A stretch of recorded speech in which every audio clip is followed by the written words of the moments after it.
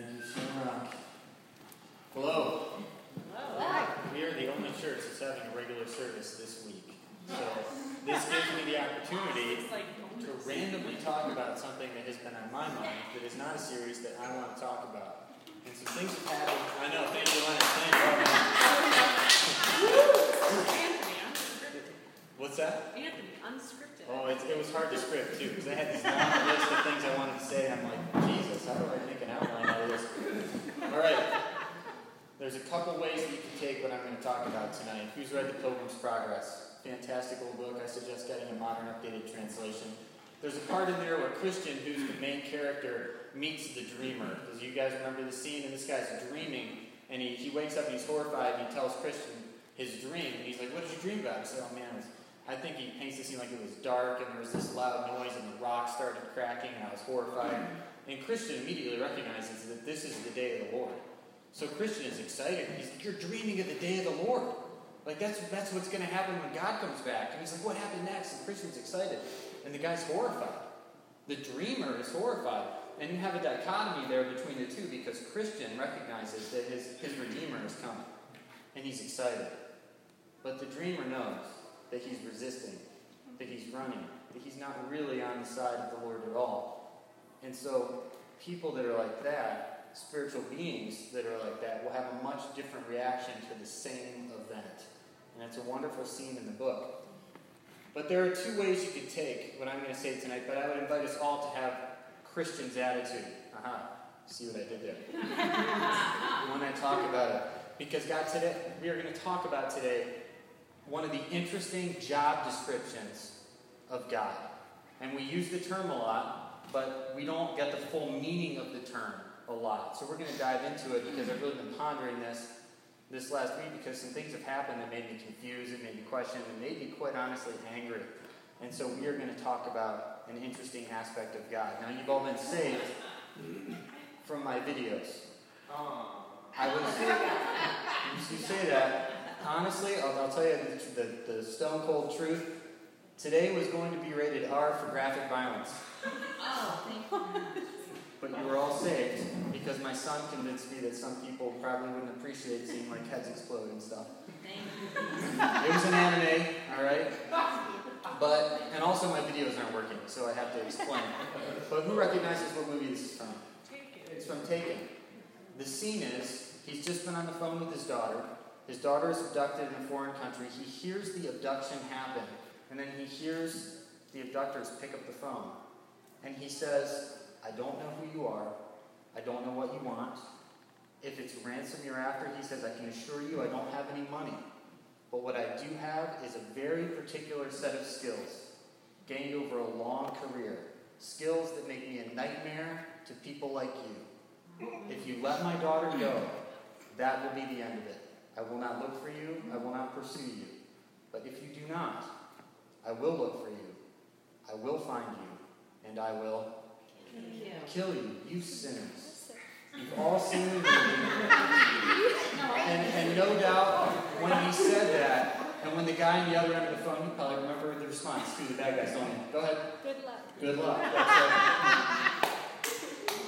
Your heart rose up, did it not? When he said those words, you were like, you kill those words that we can't say from the front of the church. You got it. And when they said good luck, you were like, oh, snap. Because you know the movie is 2 hours, right? And you know that you are going to see the fulfillment of, you are going to see the fulfillment of a promise. Yes. Amen. You are not going to see the outworking of a 50-50 threat.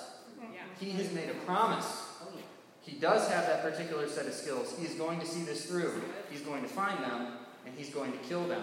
Now, I've heard it preached, and I've even thought sometimes, I'm like, well, isn't this a revenge movie? I'm like, oh, doesn't the Bible say we shouldn't seek revenge? And the answer is yes, the Bible does say we shouldn't seek revenge. The Bible says we should forgive as we've been forgiven.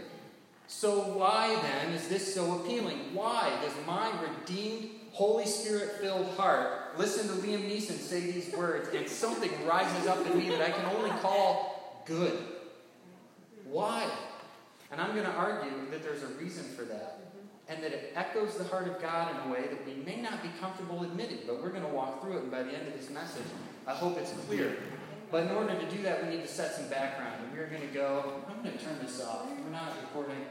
That's just a little bright for me. I cannot. We're going to leave that on. We're going to Numbers 35. Listen to this. This is God telling Moses what he wants the law to be. This is God writing the law. Who's giving this direction? God. Okay. The Lord spoke to Moses, saying, "Speak to the people of Israel and say to them, when you cross the Jordan into the land of Canaan, then you select cities. You are to select cities to be cities of refuge for you, that the manslayer who kills any person without intent may flee there. The cities shall be for you a refuge from the avenger, that the manslayer may not die until he stands before the congregation for judgment. But if he struck him down with an iron object so that he died, he's a murderer. The murderer shall be put to death. And if he struck him down with a stone tool that could cause death, and he died, he is a murderer. The murderer shall be put to death. Or if he struck him down with a wooden tool that could cause death, and he died, he is a murderer. The avenger of blood shall himself put the murderer to death. When he meets him, he shall put him to death." Every family had an avenger of blood. If you killed somebody and you murdered them, the last person you wanted to meet was the avenger. Because the way the system worked is that they were the designated avenger of anyone in their family that was wrongfully killed. You had to run away, even if it was an accident. Even if you were swinging an axe and the axe head flew off and hit somebody and killed them, you better hightail it to a city of refuge so they could come and get you, protect you on the way to court, so you could make your case that you're innocent, and then you still had to go back. If the death was an accident, then the congregation shall judge between the manslayer and the avenger of blood, in accordance with these rules. And the congregation shall rescue the manslayer from the hand of the avenger of blood, also just called the avenger. And the congregation shall restore him to his city of refuge, to which he had fled, and he shall live in it until the death of the high priest, even if it was an accident, because you killed somebody in the avenger's family. The congregation had to rescue you, and you had to stay there until the death of the high priest. But if the manslayer shall at any time go beyond the boundaries of his city of refuge, to which he fled, and the avenger of blood finds him outside the boundaries of his city of refuge, and the avenger of blood kills the manslayer, he's not a murderer. He shall not be guilty of bloodshed. The last person you want to meet is the avenger. The contract on your life is out. You have to stay in your little box, the city of refuge, and you better not leave.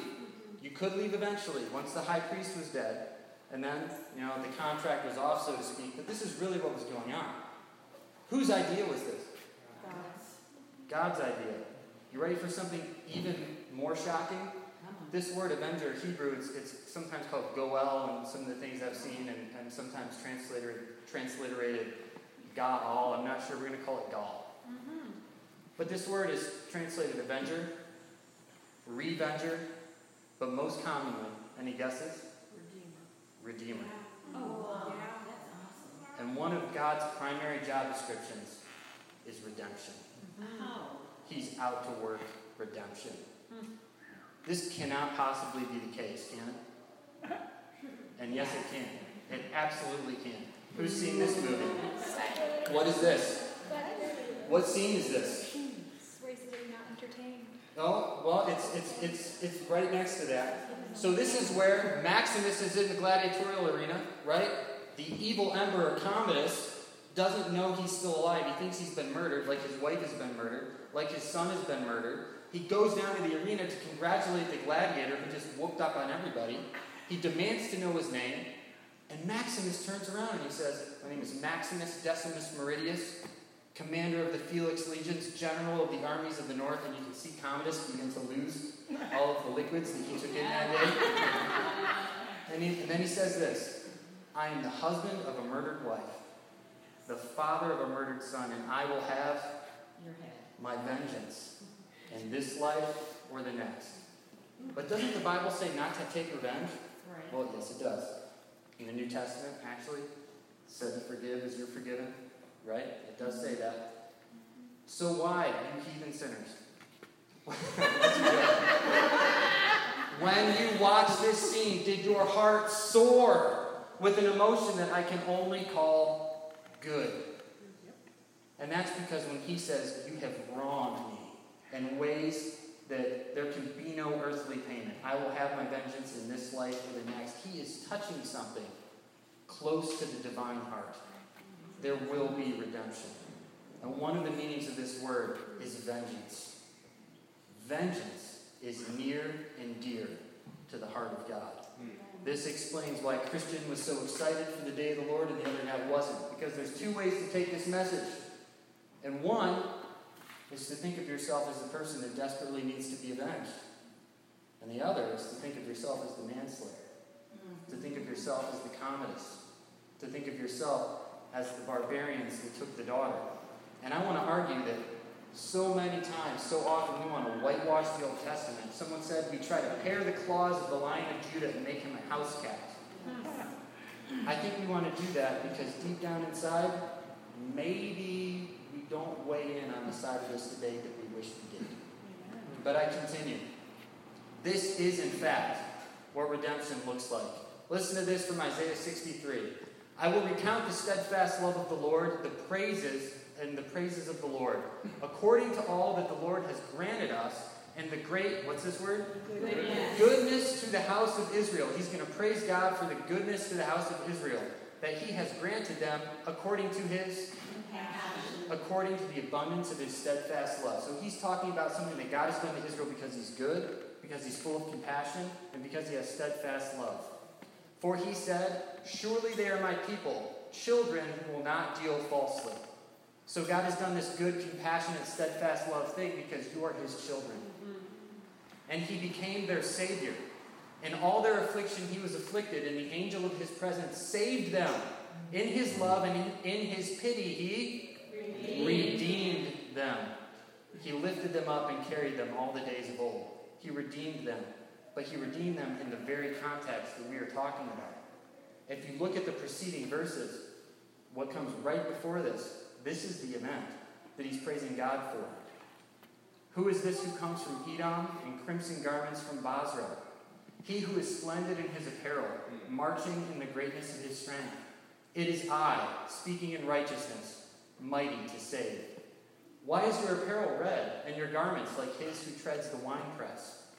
I have trodden the winepress alone, and from the peoples no one was with me. I trod them in my anger, and trampled them in my wrath. Their lifeblood spattered on my garments, and stained all my apparel.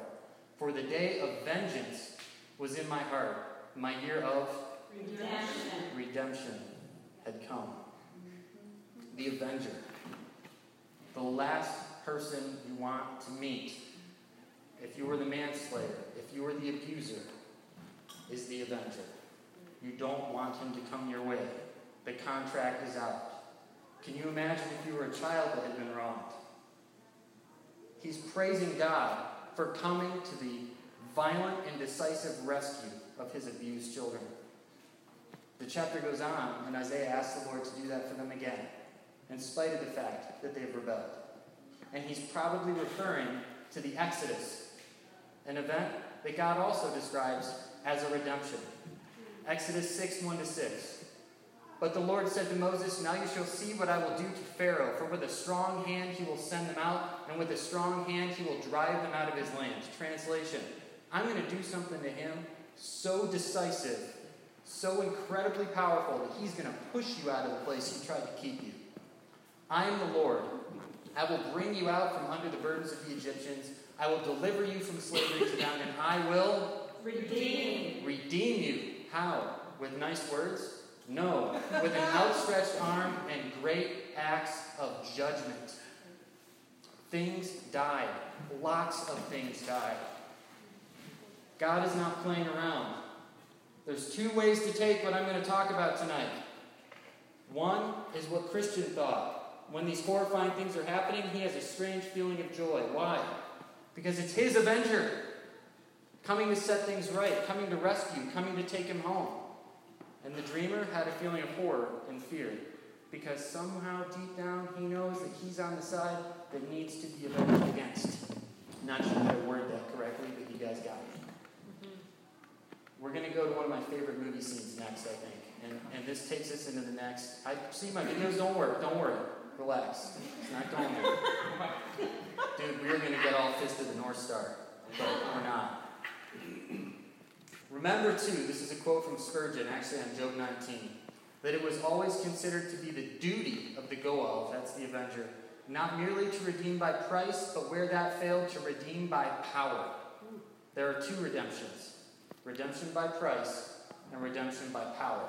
And both of these, Christ has wrought for us. Who's heard redemption defined as buying back? Well, it's true.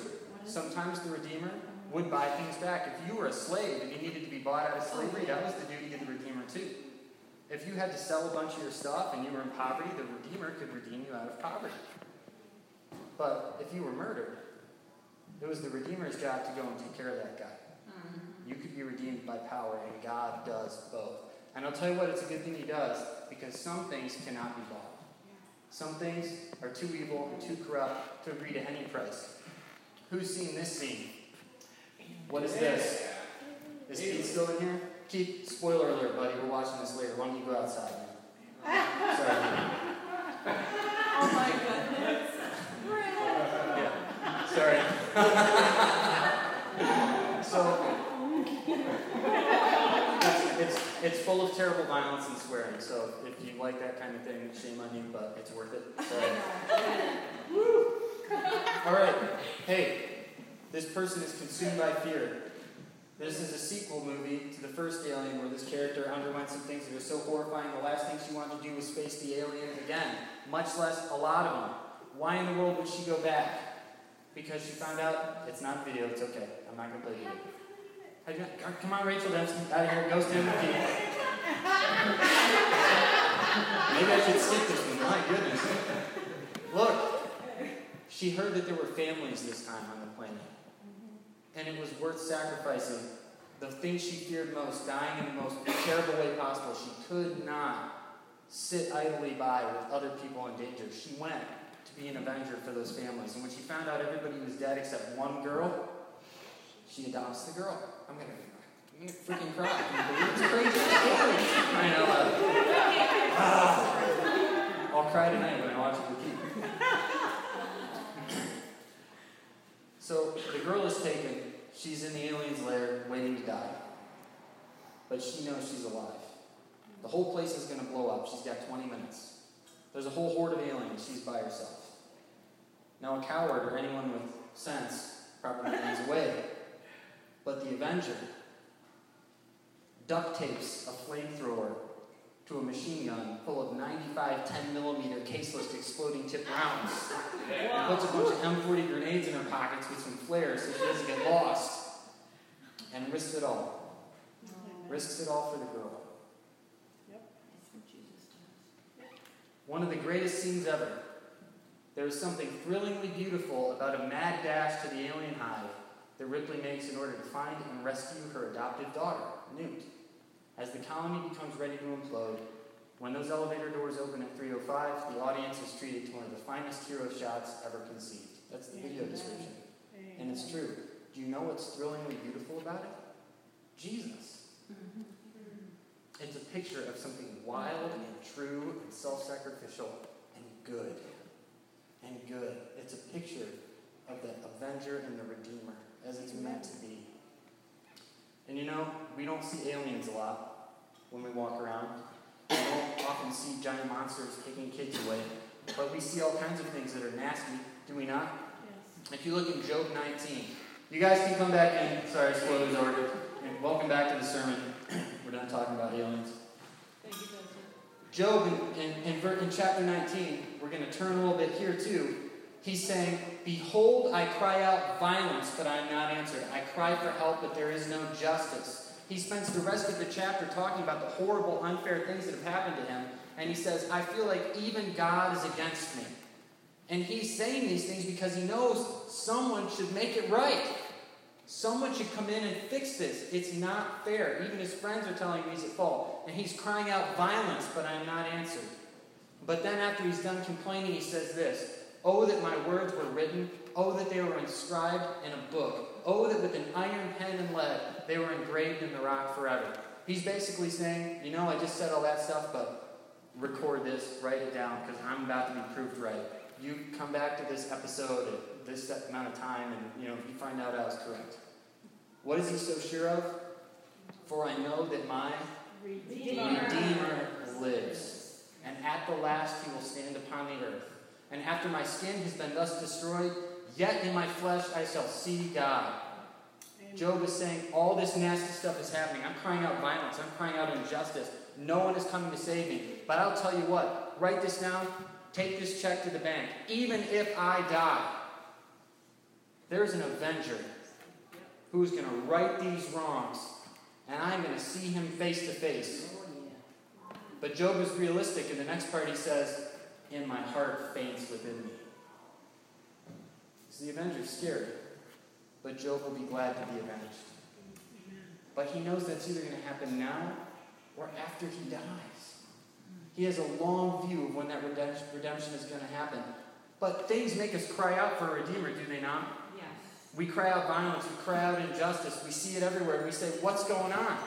But do we say at the end of the day, write it down, my Redeemer lives, and now or later, he's going to make it right? Amen. We should.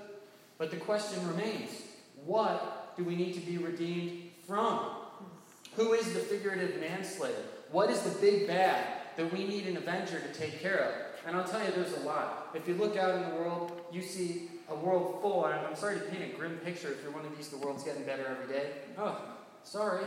There's a lot of murders, guys. There's a lot of rapes. There's a lot of genocides. There's a lot of oppression. There's a lot of slavery. There's a lot of injustice. There's a lot of corruption. It's everywhere.